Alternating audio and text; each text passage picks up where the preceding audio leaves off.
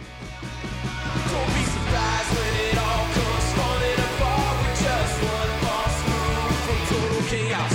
Will this world that we live in still moves and breathes? Don't be surprised when it dies like you and me, 'cause it could happen today. What's up, everybody? Welcome into episode 245 of Living Off the Land.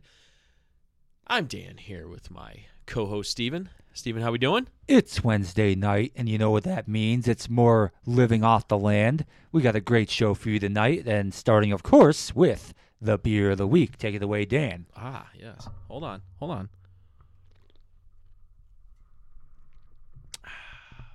All right. Okay. Interesting. This is a beer that we've never done before on the podcast. This is a brand new beer, or at least that's what I was told from the guy at the liquor store. But it is a Vienna lager from Noble Beast. Sorry about that. Just about totally butchered the name. Noble Beast, one of our favorite breweries here in Cleveland. Haven't done them on the show a lot, especially not recently, but wanted to get something different. This caught my eye, and the gentleman at the liquor store at Max Beverage on Ridge Road in Parma told me that they had just got this in for the first time. So it is an amber lager beer, a Vienna lager from Noble Beast. So yeah, it's a toasty malt highlights this drinkable amber lager. It is double decocted. I think that's what that pause. And lagered horizontally for 2 months for clarity of flow. This comes in 16-ounce tall boys, is 5% ABV, 26 IBUs. And I will tell you what, it certainly is a full-bodied lager that has a little bit of an amber kick to it. So it's literally exactly how it's described and exactly how it's brewed. And yeah, I love the can. The can art is great. It's a very European style beer. Now, I will say this was not in a cooler at the liquor store, so it's not as cold as maybe I would like it to be because I just got it a couple hours ago and put it in the fridge. But it's still a pretty good beer. I'm liking this. Let's see. What would I rate this? I'm going to go 7.1 on the Vienna Lager from Noble Beast Brewing. Noble Beast is on Lakeside, downtown Cleveland. If you know where Channel 3 studios are, it's right across the street. Yep. And Noble Beast is a great place to go in the summertime. It's a fun place to watch a game. They have really good food at Noble Beast. Very good food. And great beer, obviously. But the food is very, underrated because I feel like everybody that goes there loves it. Maybe it's not as well known because it's essentially on the lake pretty much. It's in downtown, but it's kind of like not on the outskirts of downtown, but It is on the fringe a little bit. Yeah. It's not in your normal, East 4th, East 9th, Prospect kind of, square. You just go a few blocks east of there, you're in Asia Town. So, yeah. So, but very good food. Personal favorite of mine is the Cleveland corn dog that they have there, which is a kielbasa corn dog.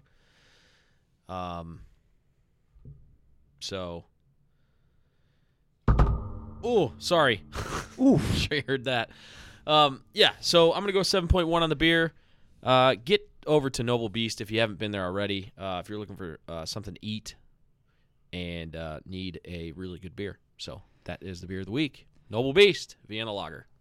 Alrighty, so we are in the midst of winter, of course, and last week we had our fun in Lakewood with Jordan being here. This week we're going to someplace that's a little more low key, It's in the snow belt, so grab your coat and your winter boots because you're going to need them. We're heading. This is only the second time we've actually done a neighborhood in Geauga County, but that's where we're headed tonight. We're headed to the small town of Chesterland. Ooh, Chesterland. All right. Chesterland is located just to the east of Gates Mills and Mayfield, out in the just to the east of the 271 corridor. It's just across the county line from Cuyahoga County. This is a community that really, for much of its time, has been mostly rural, but is now quickly becoming suburban. And the average home price here, just under $350,000. So, should I use the word again? I mean, it's if it's not bourgeois, it is very, very close to that. If you look at the geography, the western boundary is along Caves Road, the southern boundary along Cedar Road, the eastern boundary along Sperry Road, and the northern boundary is Sherman Road. So it's almost a complete rectangle, very, very simple to point out. And again, it's mostly residential, although you do have one main commercial corridor along Route 322, which does run east-west right through the middle of town. And there are two places, actually three, that I could point out almost immediately. The first one is Silver Skillet Cafe. This place is just to the immediate north of the central intersection of town. This is a breakfast restaurant predominantly, and it is 4.8 star rated on Google. This place has, according to the reviews, has great eggs Benedict, has great omelets, has great, apparently the veggie omelet is a big thing there. I don't know. I don't know. A bunch of people apparently want veggies in the morning there, but that's a really hot seller there. And this place is one. Sorry, I'm getting distracted because somebody's apparently trying to call me right now, and they should know that we're recording right now, and I'm not picking up the phone. So, No names, please. Yeah. So Silver Skillet Cafe is. I just had the address and I just lost it again because somebody called me, which is dumb. Whoever you are, how dare you? Yeah, which is located right along Route 306. It's in the same plaza with the Giant Eagle in Chesterland. And then if you go just a little bit to the west of there, you go past a few other local businesses. Well, actually past some chain businesses. But then as you get toward almost the edge of town by Caves Road, you come to another local spot, which is Oak and Embers Tavern. Yes. Oak and Embers Tavern is the name, I thought it would be a bar, but it's actually predominantly a barbecue restaurant. Yeah, barbecue. Yep. And I wonder if it's like owned by a Southerner because they have really good catfish and grits there, apparently, which you don't usually get that around here. So that's actually quite interesting.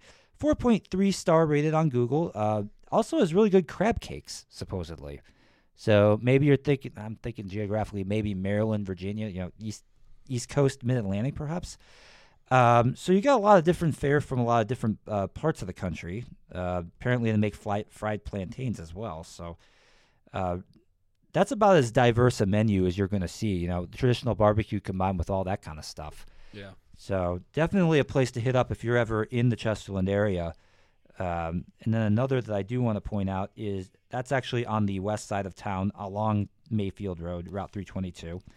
And then right in the center of town, just south of the main intersection of 306 and 322, is Guido's Pizza Haven. Ooh, hello. Yes. Guido's. All right. So this is a pizza shop, obviously. 4.6 star rated on Google. And reading the reviews on this place, their thing is they really like to load up cheese and meat toppings. They have like really large sized pepperoni and sausage. Interesting. From what I can tell by the pictures. But you can get pretty much any kind of pizza here. They do sandwiches, they do pasta, they do a whole bunch of other entrees as well, but pizza is their main thing. So Guido's Pizza is at 12809 Chillicothe Road. That is Route 306 in Chesterland, just pretty much right downtown. So if you are looking for some hearty, wholesome comfort food, that is definitely a place to go. Right there in the center of Chesterland. So, I kind of picked this neighborhood because this week it snowed once already. We've already gotten freezing rain today, and apparently more snow is coming today and tomorrow. So I was kind of in that mood. We are in that late January time phase where finally it seems like winter is starting to bear its teeth a little bit. Yeah. This is 2 years in a row now. We've kind of been waiting on it for much, aside from Christmas weekend, it really hasn't come in the first half of winter, but who knows what we got coming for us. And again, if you come out into this area, Well, I'm sure it won't forget about us. when you get out toward Geauga County, and certainly Lake and Ashtabula County would be in this boat too, you always got to be checking your phone. You got to be checking to see what the weather's going to do on sometimes almost an hourly basis, because you just never know what the lake could stir up at any time. But Yeah. be that as it may, that is Chesterland. That is a quaint little and quite bougie community with some nice local businesses as well. Boucher. So that's Chesterland, and we can It wham might be, with I the was right going to say, hand. it might be quaint, but we're going to wham it. Yes. Yes. Pause. All right. Well, let's talk about the Cavaliers. Do we And have to talk The about week the that Cavs? was with the Cavaliers We're because contractually obligated to.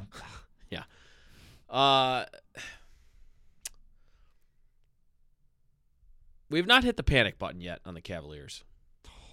We're darn close to it, though.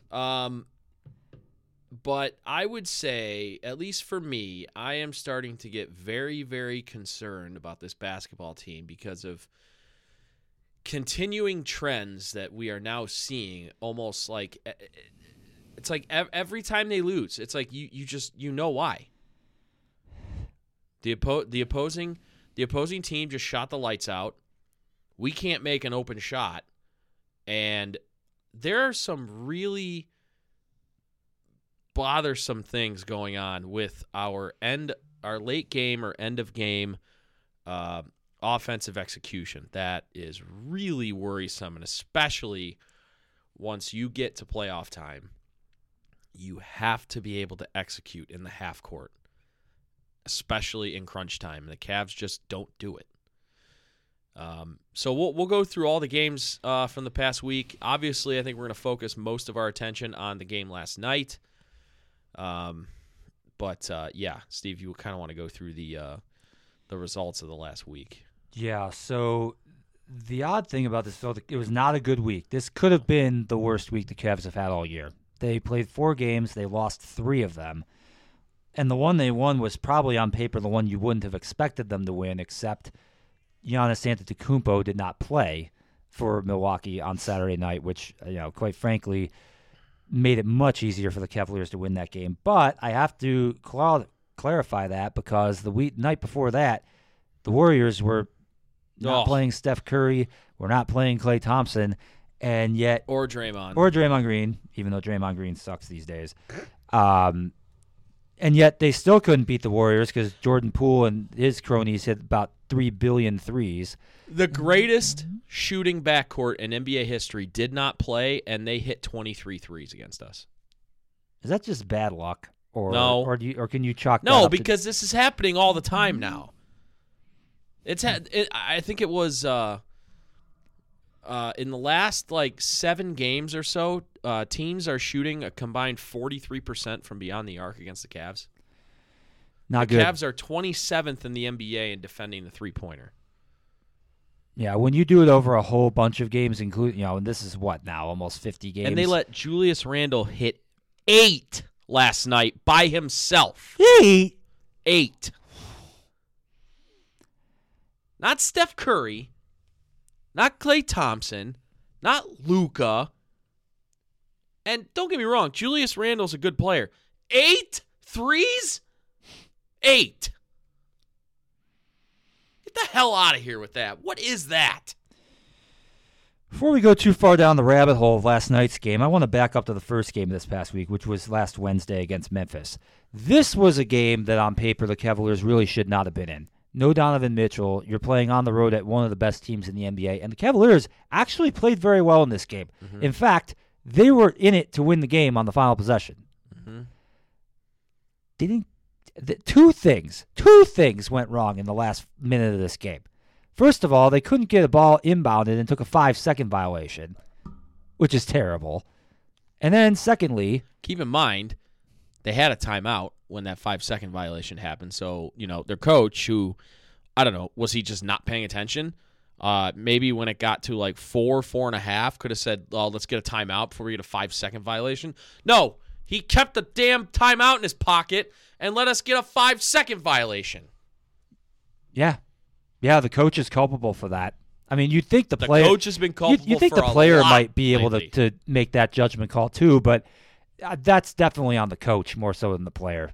To know that you're going to get a violation and you're going to lose the ball in a crucial late game situation.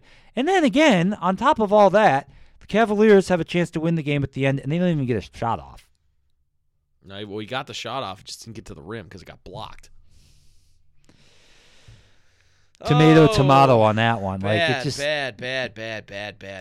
not good. So, I mean, I would not be as critical about that particular game if they had taken care of business in the later games. But this game last night against the Knicks was very significant because the Knicks are in 7th place. Last automatic qualifying spot for the playoffs is 6th. Yeah. You would have beaten the Knicks last night. You'd be 5 games up on them. Instead, now you're only 3 games up. Yep. You're just kind of slowly creeping down the standings. I'm getting this sort of bad vibe like we had a year ago where this was where the season started to turn in a negative direction for the Cavs. Now, last year was mostly injury-based. Now, you could say that some of it is injury-based right now. Yeah. But, yeah, it's just not good feeling right now, quite frankly. No, it's not good. The Cavs have 2 games coming up that if you look at who they're playing against, the Rockets and the Thunder, you would say those are games the Cavs should win. Mm-hmm. But the Cavs are A, in bad form, and B, have been pretty bad on the road pretty much all season. Oh, not pretty So- bad.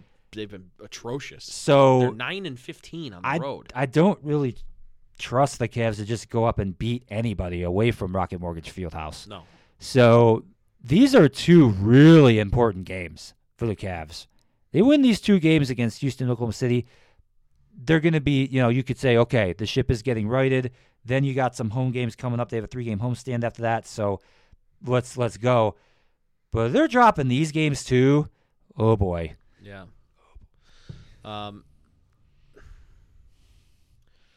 Look, it seems like anytime you criticize anybody, especially a coach, it's like assumed that you want them fired. I had to deal with this all season with Kevin Stefanski. Like I wasn't allowed to say anything bad about him without somebody saying, "Oh, it's stupid. You just want him fired." No, that's not it. I wasn't calling for Kevin Stefanski's job. Just like how right now I'm not calling for JB Bickerstaff's job. I think that would be a little bit crazy. But I will say there are some very concerning trends with JB Bickerstaff. And I think you're just starting to see it now, and it's only going to get magnified in the playoffs. The Cavs don't run an offense at all. It's Darius Garland or Donovan Mitchell go one-on-one drive, and if you get stopped at the rim, you kick it out. Or you take a step-back 3. That's the Cavs' offense. They don't run sets. Coming out of timeouts, they don't do any. They don't run any sort of sets or anything like that. They don't run any offense to speak of. JB's rotations are horrible. Lamar Stevens and Isaac Okoro should never be on the floor at the same time. Well, we've been saying Ever. that for a year. Ever. You're playing 3-on-5 on offense at that point. 3-on-5. And then I understand that you're trying to get Ricky Rubio more acclimated, get him in slowly, whatever, just have him play a little bit. But last night he brought Ricky Rubio in after he put Darius and Donovan on the bench. Ricky should be on the floor with one of those guys. And also, one of Darius or Donovan should be on the floor at the same at all times. All times. There period. should never be a situation where both of those guys are on the bench. Never. Assuming one is not injured or something like that. Right, yeah. Right. But if they're both playing, last night he pulled them both off the floor at the same time and then didn't re-enter either one of them for like 6 minutes. Crazy. Absolutely crazy. How do you do, especially in a game of as big of importance as last night, how do you do that? And then, my God, I understand he has a fractured right thumb and a shooting hand, and yeah, nobody's going to be able to shoot as well as they were before when you have a fractured thumb on your shooting hand. But Kevin Love is he's not even playable right now. You can't even play him. He can't hit a shot. He's never been able to play defense, but now it's just, and again, the guy's like, 34 years old now? Like, I'm not expecting him to play defense, but if you're not hitting your shot, that's makes everything else more glaring. He shouldn't be on the court if he's not making shots. Right. And again, it's health related, but he shouldn't be on the floor. Just have him sit for 2 weeks, let the hand heal, and then bring him back. Kevin Love never had a problem with that from like 2019 to 2021 when he was sitting out 50 games a season. Yeah, but this is like he's trying. This isn't like Kevin Love is like loafing around like he did in those couple years. Like he's trying. It's so tough to watch him because you can tell he's getting towards the end. I mean, Kevin Love is not going to play very much longer. Maybe another year or so because he can't move. But the thing that you always rely on with Kevin Love, especially in this reserve role where he's coming off the bench, is to be able to be a guy who can spot up and hit a three when the defense collapses on Darius or Donovan. Right. He's not doing that right now. He's not doing that. And I'm blaming a lot of that on the injury. You don't just forget how to shoot. No. It's the injury. Yeah. He's had to adjust his shooting motion to be able to get shots off with that thumb. But he's just unplayable right now. I mean, he's shooting threes at like 20% since the injury. You can't play him. And then Evan Mobley goes for 38 against Milwaukee on Saturday. Probably plays the best game of his career. He had 4 points going into the fourth quarter last night. Sadly predictable. And again, also, not his fault. He's not a guy that's going to create his own shot. He's a 7-footer. Hey, JB, how about you run a set where you give him the ball at the elbow and have him go to work? Have him post somebody up. Have him turn around jumper at the elbow. Something like that. No, I got to watch him for however many minutes he played last night just sitting in the corner in the three-point arc like he's freaking Shane Battier. This guy's a unicorn. He can do so much on the floor. And again, thank God that his non-involvement on offense is not affecting his defensive game because this guy's going to be a multi-time defensive player of the year in the NBA. He is just an absolute monster on defense. But, like, for God's sake, run a play for him. Post him up on the block and give him and if they double him, you pass it out to the open man. But no, we're going to have probably our most naturally gifted player just stand in the corner on offense or stand out on the wing. 7-footer, just stand out on the wing. What is going on?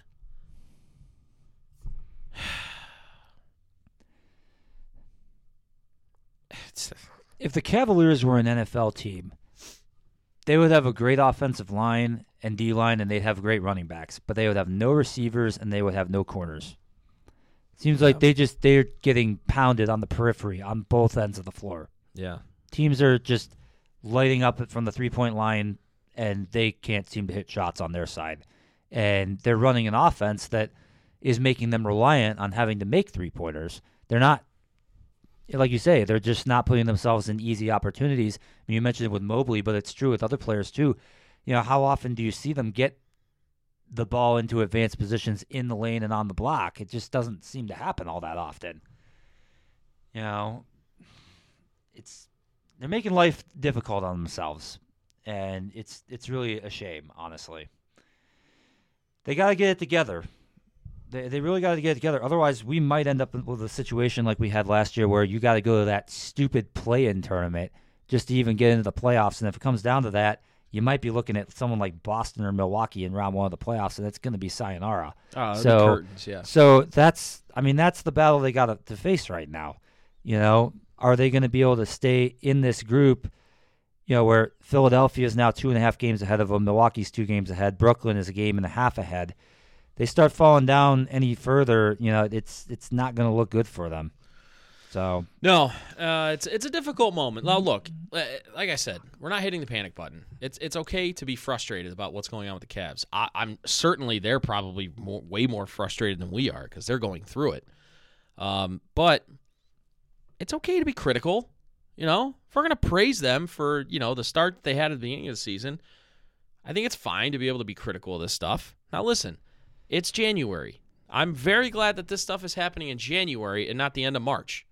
They have enough time to get it turned around and get it together. Hopefully they're able to make a move at the trade deadline and get somebody that can hit an open shot. I don't know how many times again last night we just flat out missed wide open threes. But anyway. Who did that you said they have Oklahoma City and Houston coming this up? upcoming week is Oklahoma City and Houston away. It is the LA Clippers and Miami home. I will be at that Miami game. Okay. Oh, yeah. So Not an overly difficult week in terms of opposition. So, again, this ideally would be a week where the Cavs put it together and they do very well. I mean, Miami's 27-22, LA Clippers are 26-24, so those are not bad teams, but they are teams that the Cavs are playing at home. Again, this is set up pretty well the way they've played this year. They're playing really bad teams on the road, and they're playing just kind of meh teams at home. You would expect they're still not winning those games on the road. Right, well, that's the thing. 9-15 on the road. 9-15 is not good, not at all. I mean, in the NBA, the measure of a good team is you win 2 out of 3 games at home, and you're 500 on the road. Definitely hitting the first end of that formula, but not hitting the second. Yeah, and I don't think we're going to hit the. I mean, I don't. They had to go 12-6 on the way. Yeah, I don't have to think go so. 12-6 the rest of the season on the road to get that. So, doesn't seem likely. Good luck. Well, they played 41 games, so 13-6 to finish above. No, you're right. To finish above, that's 12 yeah, you're right. Okay, my bad. Yeah.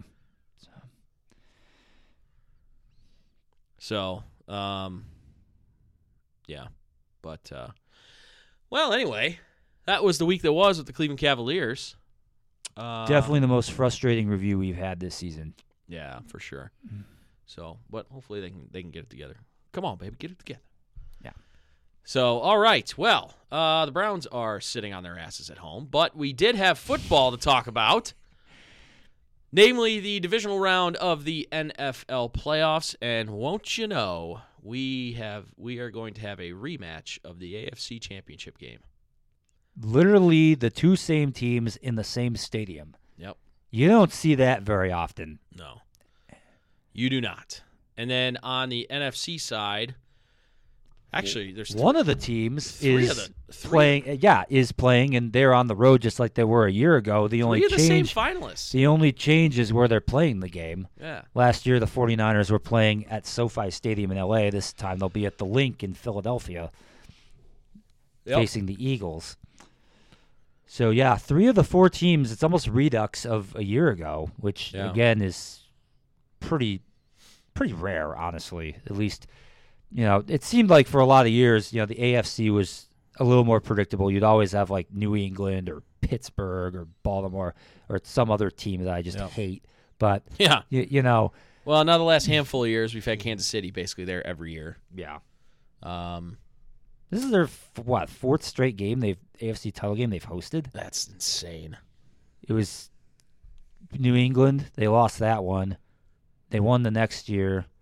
And then last year they lost to, I'm trying to think about this. They actually won the AFC title game 2 years in a row. They won the Super Bowl. Then they lost the Super Bowl the next year. So this might actually be the 5th in a row? Jeez. Yeah. Wow. Yeah, because they played New England at home 2 years in a row. Yes. In the AFC Championship game. Lost one, won one. Mm-hmm. And then who did they play the year at when they lost to Tampa in the Super Bowl? They played, was it Buffalo? Yeah. I think it was Buffalo. Yeah, I think you're right. And then last year was Cincinnati, and now it's Cincinnati again. Can you imagine that? 5 straight years they have not only gone to the conference championship, but they've hosted. That's unreal. We've hosted one playoff game in the last 29 years. Yeah. 1994. You could just say 0 in the last 28.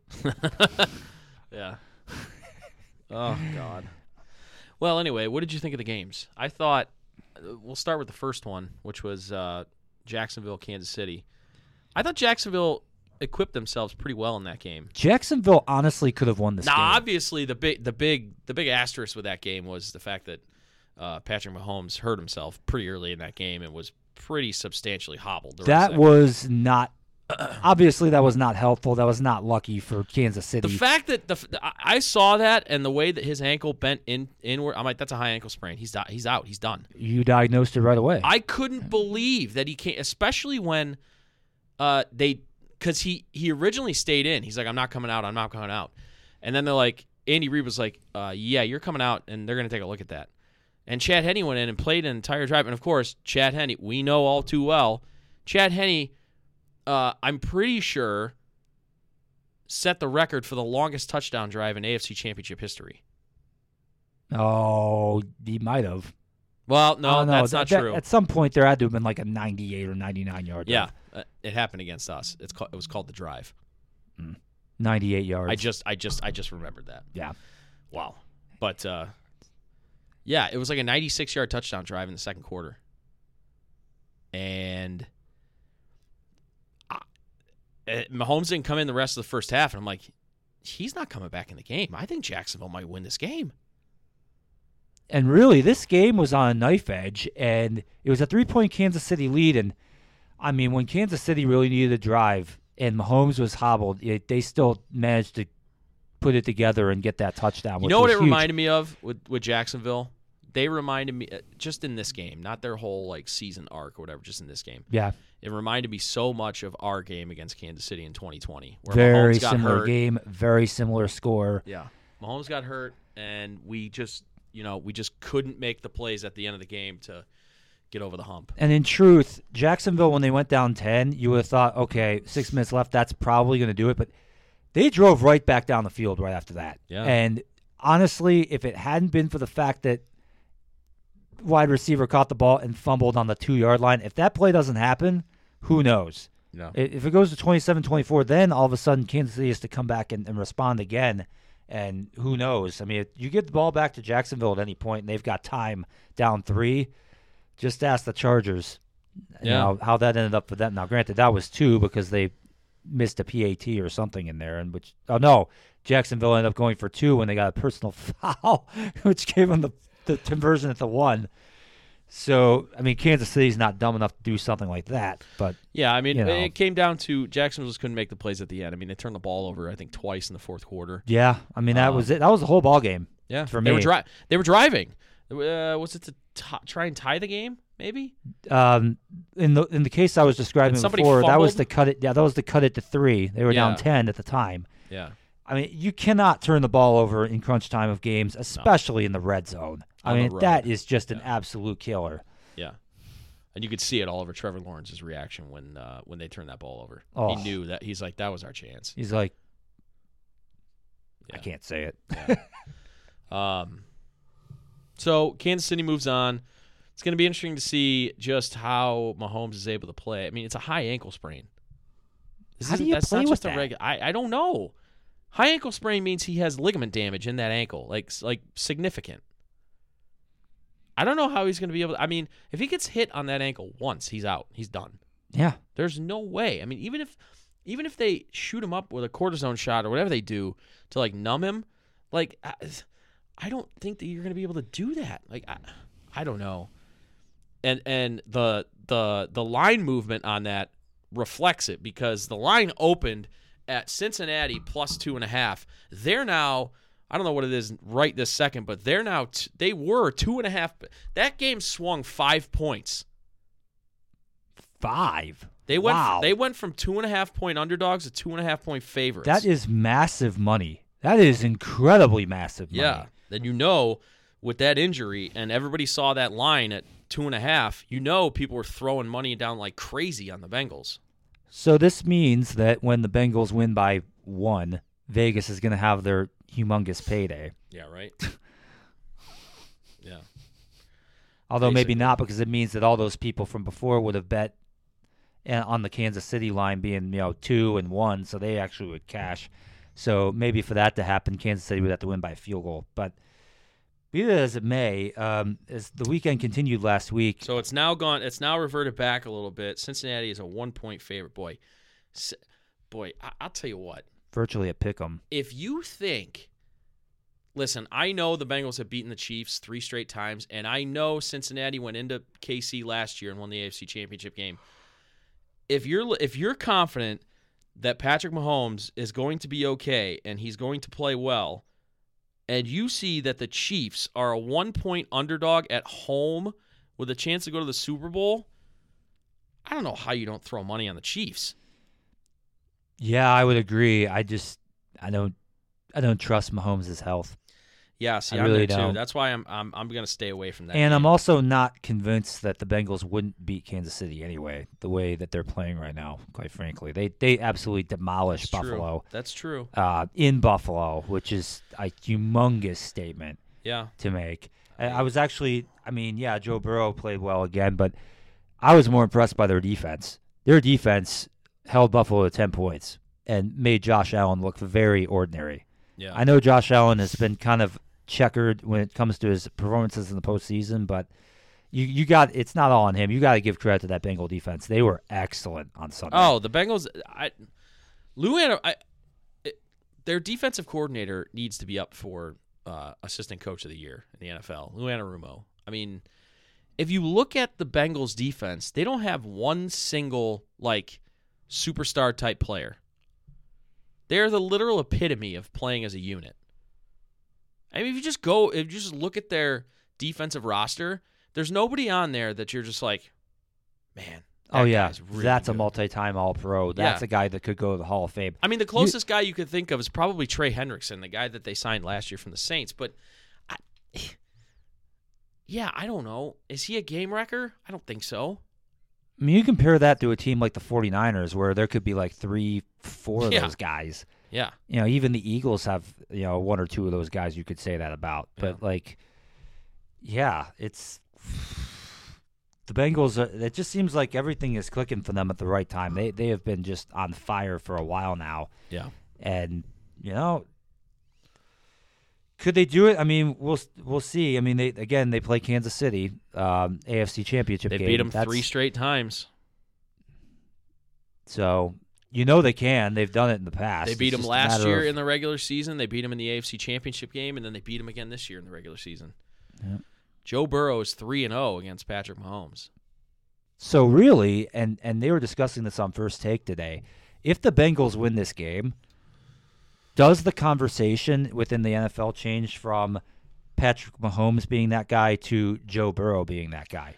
Oh, Or do they have to win the Super Bowl for that to happen? I think overall in the league, you probably need to win the Super Bowl. I think if you're just saying head-to-head matchup, I mean, I don't know how you don't say Joe Burrow.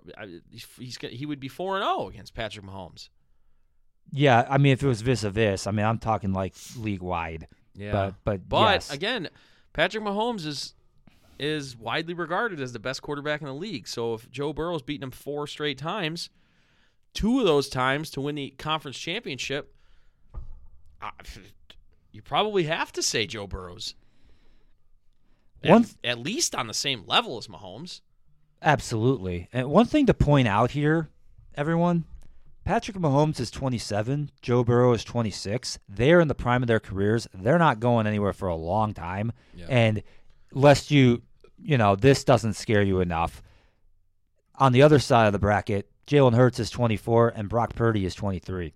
So this might be the youngest quartet of starting quarterbacks we've ever had at this round of the postseason. Could be, yeah. Well, I mean, it has to be because Tom Brady was in every single championship game for the last 10 years, basically.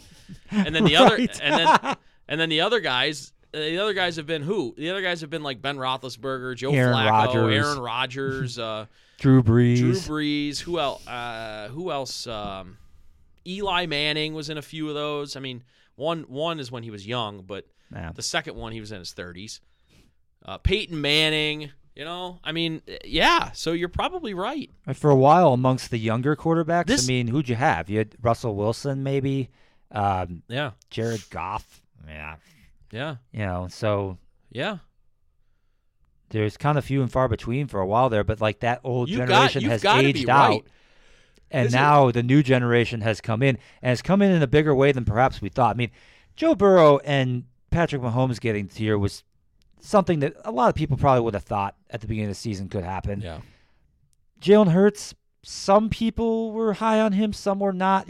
Most people were not forecasting Well, I don't think, Final Four for Philly. even including my brother Mike, who drafted him in fantasy and was riding the Hurts hype train. I don't know if anybody foresaw Jalen Hurts being this good. Yeah, I don't think anybody. I mean, people thought the Eagles would be good. They didn't think they'd be this good, be 14-3 and be the top seed and be hosting the NFC Championship game. San Francisco obviously is a weird case because you have their first two quarterbacks are injured, so they're playing the third stringer. But that just is He's what come in. completes it. He's I come in guess. and he's played well. But yeah, Yeah. I can't remember the last time all four quarterbacks in the championship game were under the age of 28. No, I don't know if that's ever happened. Yeah, Honestly, I mean, you'd have to go way back. But yeah. that's pretty crazy. I mean, speaking of Brock Purdy, who it's been well documented, I've been extremely high on this guy ever since he has been on this run. He, for the first time, honestly looked human in the last game against Dallas. Made some mistakes, got away with a key interception that would have really helped Dallas in the second half. Well, the big thing was San Francisco couldn't run the ball for the first 3 quarters of the game. And that's huge. I mean, if you're going to sit there and make Brock Purdy slinging around the field, I don't think he's going to be able to do it. But he played better in the fourth quarter because they were able to run the ball, and then also because the quarterback on the other side of the ball. Boy, I don't know what Dallas does moving forward. Yeah, say what you want about Brock Purdy, he was still a lot better than Dak Prescott. Oh was. my God. Dak Prescott threw 2 interceptions and threw a pick 6 that was dropped. Yeah, right. I mean, you're talking about defenders dropping balls. I mean, Yeah.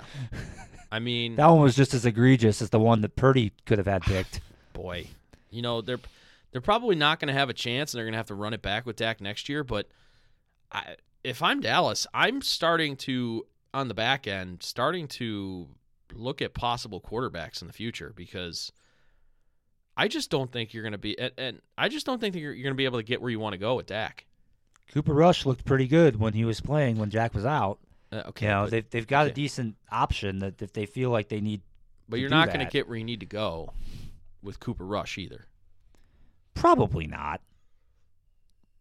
I'm just saying it's not like you're screwed if Prescott goes down or is playing bad. You at least have another option that can at least keep you afloat, I guess. Yeah, okay. But if you're going to win a Super Bowl, no. In the regular season for a few games, sure. But, I mean, literally, you and I, obviously, we had a knockdown drag out about this last week. But the only reason why Brock Purdy's in the playoffs and is on the cusp of going to the Super Bowl is because he's playing with the best roster in football. He's got a great defense. He's got an offense that has great skill Now, position players. that's not taking anything away from him. He's played very well, and he hasn't made the big mistakes that you see a lot of young quarterbacks and inexperienced quarterbacks make. He's done a very good job. So, but, yeah, I mean, I don't know if we need to spend too much more time on this game other than what it is. And I know that If we transition to the NFC Championship game, is this the week that Brock Purdy has that reckoning where it just goes awry? He's played really well up to this point. Regular season, first couple playoff games were at home. Supportive crowd and everything. Now he's got to go into the Hornets' nest. That is Lincoln Financial Field, maybe the most hostile stadium in the whole league in terms of. Say what you want about certain cities and their fans. I mean, when you go there, you expect, if you're wearing an opposing team jersey, you expect to get a little bit of ribbing or nagging by the opposing fans. You go to Philly wearing the opposing team, there's a little bit of that, sort of darkness or fear kind of that, something could happen to you. Where does that come from? I don't understand. Where does that come from? People say, Deserved or not. People say, it's East Coast. New York doesn't do that. Boston doesn't really do that. No. At Celtics games, maybe. Not at Patriots games. No. But that's also because friggin' that stadium is an hour out of Boston. Right. But, yeah, it's just a different environment in Philly. And to be fair, Philly looked really, really good on Saturday night. They absolutely flattened the Giants. That game was never competitive. Now, you could say the Giants on paper might have been the worst team out of the teams that were left. But still, the Eagles turned back the clock to where they were in the first half of the season. They clicked on all cylinders. And now the question is this the game where we said the way to beat the 49ers is get them behind? Nobody's been able to do it. Yeah. Philly has the offense to be able to do it. They come out, execute in the first two quarters. San Fran's behind going into the second half. That's the recipe for San Fran to get beat. Yeah. San Fran has to be able to run the ball against Philly. They have to. Yep. They have to do a much better job of it than they did against Dallas. Yeah, because if they're put back into obvious passing situations, that's when Philly can start to try and feast on Brock Purdy. But yeah, as you were saying, the other two divisional games, we really don't need to spend very much time on the Eagles and the Giants. That wasn't even a game. No. The only thing I do want to say is I cashed my boost bet in the first quarter with Jalen Hurts over 1.5 touchdown passes. He threw a touchdown pass on the first two drives. You love cashing bets inside the first quarter of Oh, games, hell don't yeah. you? Yeah, it just relieves it. That's the best. No stress. Yeah, no stress the rest of the game. You hit your No stress. parlay in the first quarter. Yeah. So, and then the other game from Sunday that we Cincinnati haven't versus talked Buffalo. about, Cincinnati Buffalo. Boy, Bengals were pretty good. Buffalo Fugazi. No, I don't think so. No? I think Buffalo really had the goods, and Cincinnati just beat them up. You know, it's just so weird. I'm pulling this 1A. I've been dragging on the Bengals all year, but honestly, Here's what I will say about Buffalo. They are not a team built for the climate they play in. it wouldn't seem so. They are a dome team. They cannot run the football to save their lives. Unless it's a Josh Allen scramble, they can't run the ball. I was just gonna say, unless the defense is in cover zero and Allen is rushing out. Yeah, they can't run the ball. And the way that they were playing defense against Cincinnati, I mean, it was open season on them with Joe Burrow. So They didn't do a good job in any phase of the game. They didn't defend the pass. They didn't defend the run. yeah, They just got and not only that, it wasn't just the skill position players getting in on it.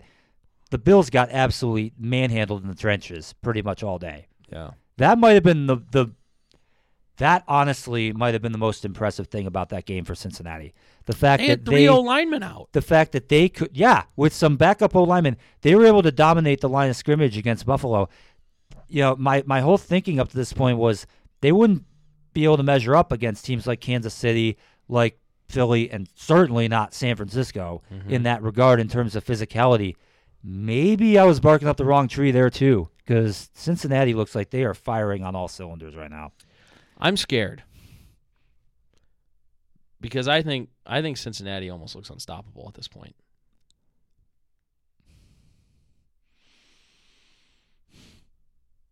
That I have to disagree with, because the two teams on the NFC side have just been phenomenal.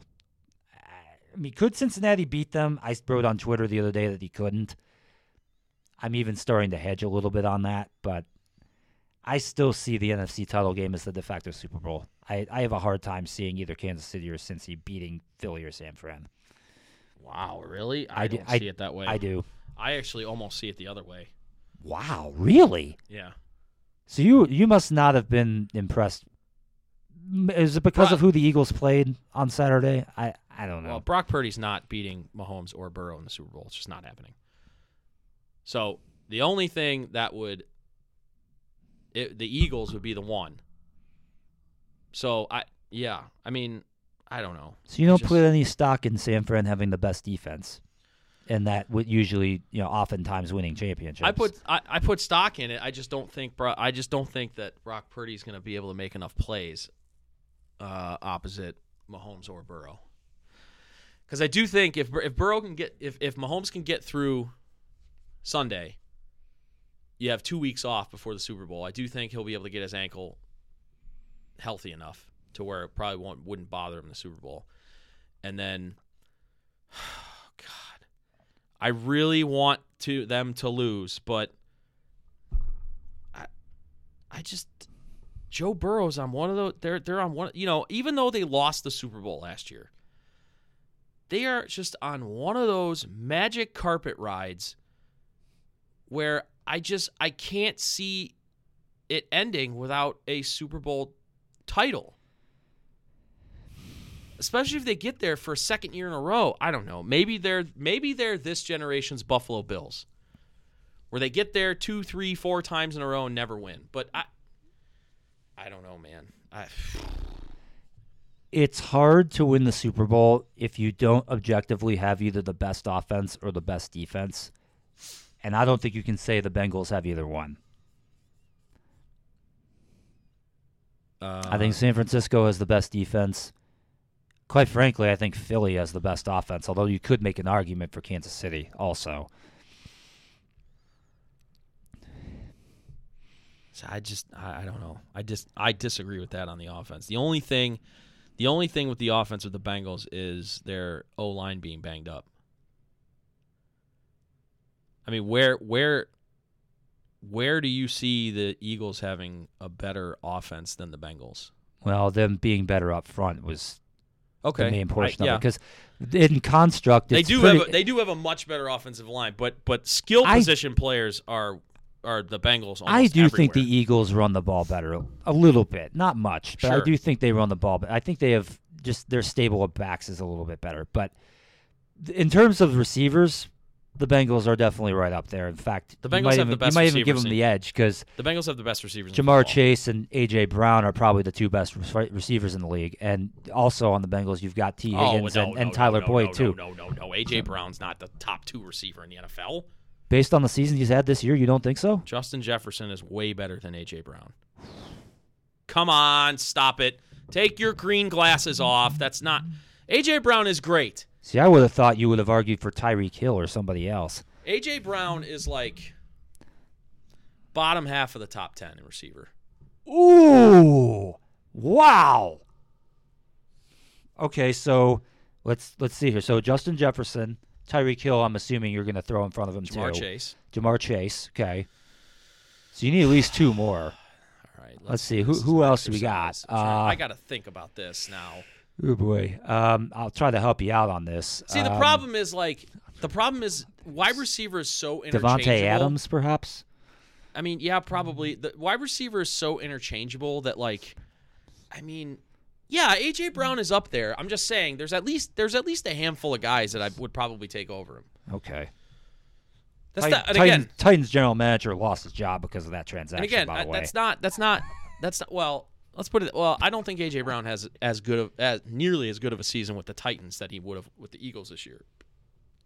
I agree with you there. Let's see. I'm trying to think. I don't know if I definitely think Stephon Diggs is up there. Now, would I put him over? I don't know. He's probably in the same vein. Not based on this past weekend, you wouldn't. But, I mean, Well, not everything this game, pretty much went poorly for Buffalo. Trying to think. I'm trying to go through divisions. We don't really. If Cooper Kupp's healthy, he's certainly over AJ Brown. Cooper Kupp is somebody I would still put over that. He was gone half the season this year, so it's easy to forget about him. Probably before this year, I would go DeAndre Hopkins, but I don't know if I would do that anymore. No. DK Metcalf is right there. DK Metcalf is a very good player. I've had him 2 of the last 3 seasons in fantasy. He's been fantastic. So, yeah, if you were to put all those guys in front of A.J. Brown, then, yeah, you'd say, okay, he's in the back half of the top 10. But I think that's really harsh. Yeah. Like I said, you could say there are times where any of the top 10 receivers in the NFL, you could say, oh, yeah, I could see that guy being like the best like 2 or 3. I could see that. Wide receiver is so interchangeable. And again, also, a lot of it's dependent on quarterback play, yeah, too. it depends on who's throwing you the ball. So again, like you look at the season Jalen Hurts had, that's a direct correlation to the season A.J. Brown had. A.J. Brown was a pretty good receiver in Tennessee. He was never like he was this year. No. So, yeah, I mean, yeah, Titans had an offense where they were handing the ball off more than half the time. I can definitively say that he's not top two. That's Jamar Chase and Justin Jefferson, without a doubt. Justin Jefferson almost had 2,000 yards receiving this year, with Kirk Cousins throwing in the ball. Yeah, and he pretty much made like the greatest catch in NFL history outside of Odell when he made that catch against Buffalo early in the season. Not that one play defines a receiver, but well, I mean, sort of can do that in this day and age in the social media generation. I mean, Odell Beckham's legend certainly took off a lot more because of that catch he had on Sunday Night Football. That's true. That's about the only thing he did in his career. Anyway. Okay, so the AFC and NFC championship matches are set. Who do we like in these games? Who's going to the Super Bowl? Let's start with Kansas City and Cincinnati. I said before that I just didn't think the Chiefs had the look. I mean, I'm kind of sticking to it. Yeah. I think Cincinnati's just playing too good at the moment, and Mahomes' injury kind of blunts it even more for me. So I'm going Bengals there. The other game, I've been sort of going back and forth on it, but the Eagles' offense looks so good on Saturday. I'm a little bit googly-eyed. You're going heart over narrative because you've been thumping the Brock Purdy narrative. If Brock Purdy is going to fail, I don't think it's all going to be on him. I do think it's going to be because San Fran has issues running the ball, and he's been so good, but he has not played a playoff game in an environment like he's going to see in Philly. So I'm going with the Eagles. Okay. So you've got Bengals, Eagles. Yes. In the Super Bowl. All right, so that's your pick. Your brother Mike has Kansas City and Philadelphia. Yeah. Oh, okay. I think the AFC Championship game is going to come down to Patrick Mahomes' ankle. If he's not going to be 100%, we know that. If it's not a hindrance, I think Kansas City. Oh gosh, man. See, this is another hard overhead choice because I know you don't want to take Cincinnati. I don't. Whereas I don't seem to have the same antipathy for the Bengals like you do. Although most of the regular season might have seemed like it because I was hating on them. Oh, man. Oh, boy.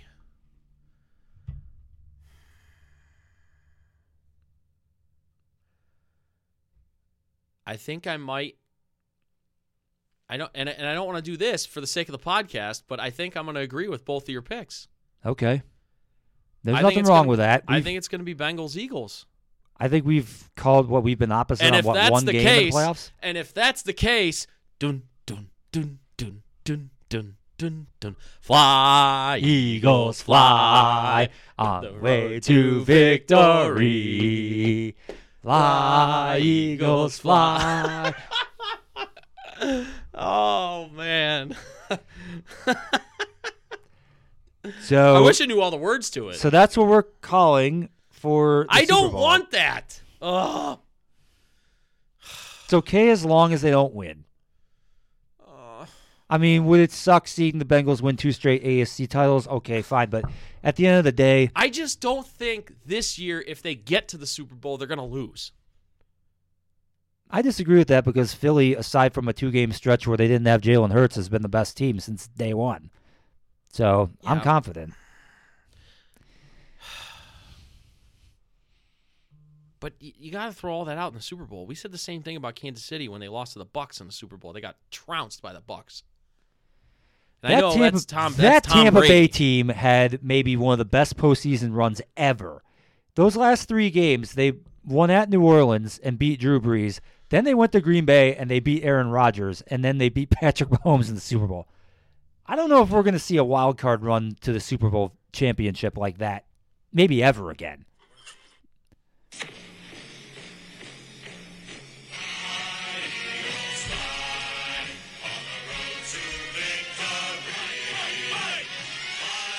Eagles fight. A touchdown, 1, 2, 3. Hit 'em low, hit 'em high. Our Eagles fly. Fly, Eagles fly on the road to victory. Eagles, Eagles. Now, this is only if they play the Bengals. If it's Kansas City, It's Kansas I'm City. guessing you'd be I'm not really indifferent, probably. I am not really going to have a rooting interest, but I'll just want to see a great game, which I think it would be. But I think it will be if the Bengals.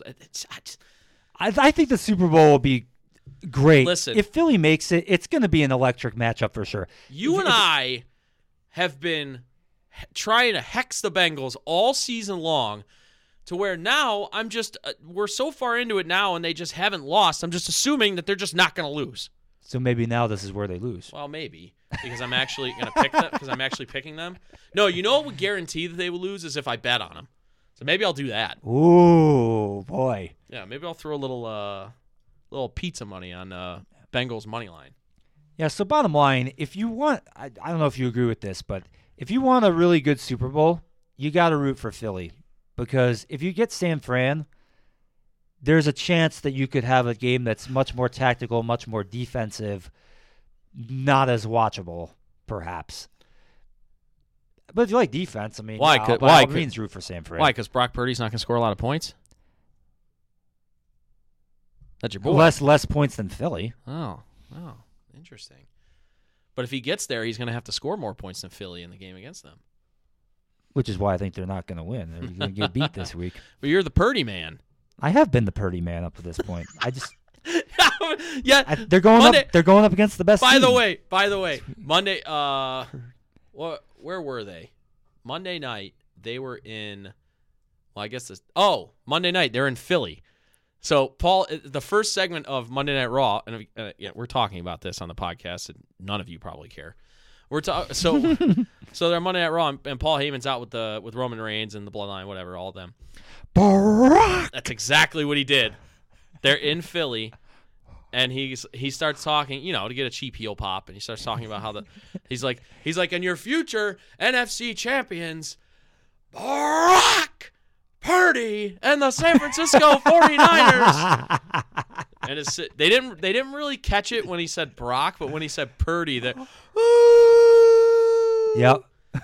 yeah.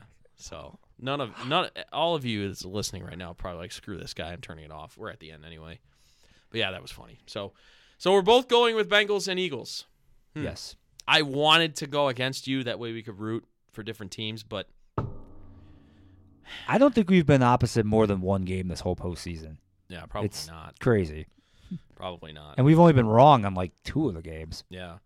It's interesting. The wild card games were really good, but I think a lot of the outcomes were expected. It's just there were a lot of twists and turns to get there. Dallas, For the Tampa. most part, the wild card or the divisional round, which is usually the best round of the NFL playoffs, it sucked. Didn't live up to expectation. No. And I think that, again, is because you have that established 3 or 4 teams that are just so far above everyone else. Like you had the Eagles blew out the Giants. Yeah. For the most part, the Bengals blew out the Bills. That was the swerve that we might not have seen coming. The fact that Buffalo got beat so badly. The Yeah. Kansas City-Jacksonville game was good. That was a good game. Yeah. And then the Dallas-San Francisco game was a pretty much snooze fest until the fourth quarter. But even those games, like, did you ever really get the true feeling that Kansas City or San Fran was actually going to get beat?